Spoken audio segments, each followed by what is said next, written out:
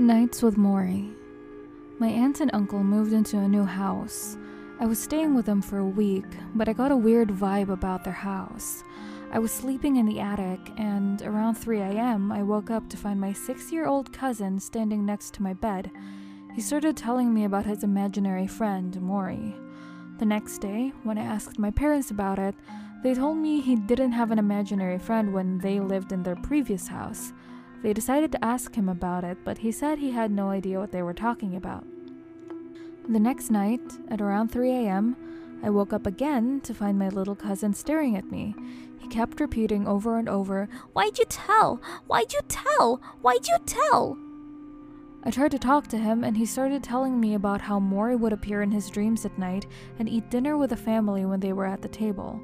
I asked him how he met Maury, and he told me that Maury came to him and asked him if he could come inside him. He said, "Yeah, sure, come on in." That's when Maury started to come to his bedside every night and talk to him.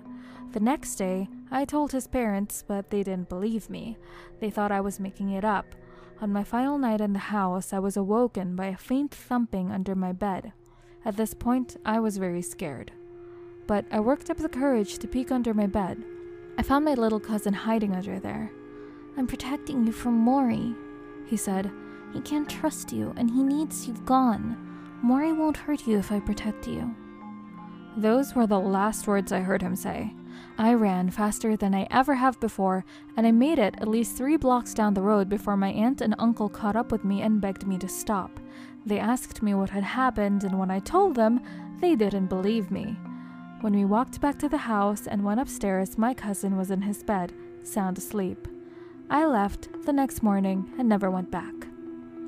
Jacob the Lumberjack. I was looking after a 5-year-old boy, and he told me that a man named Jacob, who was dressed like a lumberjack, was sitting next to me on the couch. He must have seen the look of shock on my face and said, "Don't worry, he doesn't have arms." Sally the Murderer. My daughter had an imaginary friend named Sally. She once told me how Sally was in jail for chopping her mom's head off. The Creeper Man. From the age of 3, my son always told me about the Creeper Man, who lives in my mom and dad's bedroom. He brings it up after he visits them. I made the mistake once of asking what the man looks like. My son said, "Oh, he doesn't have a face." Emily. When my sister was 6 or 7, she had an imaginary friend named Emily. She told us Emily was the same age as her, lived in her closet, wore an old black dress, and had long dark hair. My sister played with Emily constantly, and my parents started noticing she was acting weird. She was very distant and just sat in the middle of her room, whispering to Emily. One day, my brother was walking by and my sister was sitting in the middle of her room. She suddenly turned around and hissed at him. It scared me because she didn't even look like our sister. My parents ran up to her room and I could hear my sister screaming and screaming, "Get out! Get out!" as loud as she could. I have no idea what happened in that room, but when the screaming stopped, I saw my parents holding my sister and they were crying their eyes out. She was sobbing as well. Years later, I asked her about it and she told me that Emily used to tell her to do horrible things to herself. She used to wake up on the roof and couldn't remember how she got there. Apparently, Emily absolutely hated our parents, so she tried to turn my sister against them. When we moved into a different house, Emily was gone. I'm just relieved we left that house. The Blurry People. When I was a kid, I had several imaginary friends, and they would always surround me and look down on me. I'll always remember what they looked like. They didn't have any sort of distinguished features, but rather they were just a shadowy silhouette. They rarely spoke to me, but my mom told me that when I was alone in my room, I would have lengthy conversations with what seemed like a bunch of people.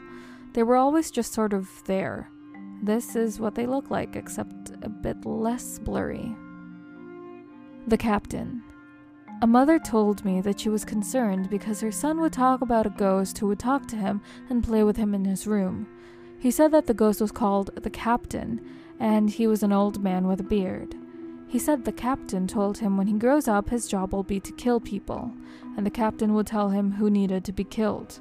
The kid would cry and say he didn't want to be a killer, but the Captain told him he didn't have a choice and he would get used to killing after a while. The boy also told a girl in his class, "I know where you live," and "You might be good at hiding, but I'll still find you." The evil rabbit. When my cousin was 5, she had a stuffed rabbit that she carried everywhere with her. She even talked to it. One day, while I was watching her, she was sleeping on the couch.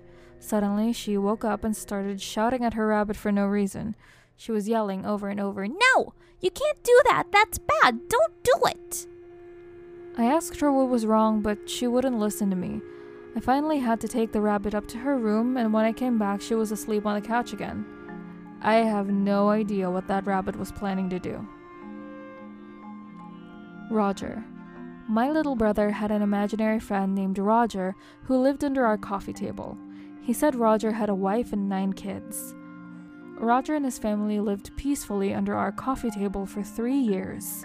Then, one day, my little brother announced that Roger wouldn't be around anymore. When we asked him why, he told us he shot and killed Roger and his whole family. I don't know if he remembers any of this today, but his genuine lack of remorse was really disturbing. The Easter Bunny. When I was 16, I had to babysit for twin boys who were in the 3rd grade at the time. They always spoke about a man in an Easter Bunny costume and they were terrified of him. One day, I was babysitting and one twin was in the shower. His brother and I were sitting downstairs watching TV when all of a sudden he said, "You need to go check on Matt." Seconds later, we heard Matt yelling from upstairs, "He's in here! He's in here!" I ran upstairs and I had to check every room before he would calm down. I'm not sure which part of the experience freaked me out the most. Shaggy. When my mom was young, she had an imaginary friend named Shaggy. When she got a little older, she told her mother she was finished with Shaggy, so she got rid of him. My grandmother asked her what she meant and said, "I chopped him up and put him in the fridge." I can't kill him. When my brother was little, he acted like he had imaginary friends who were talking to him every second. One day, my mom overheard him say, "I can't kill him, he's my only dad." Car crash. When I was little, I had a whole gang of imaginary friends. One day, my mom noticed I hadn't talked about them in a while and asked me what happened to them. I calmly told her that they all died in a car crash.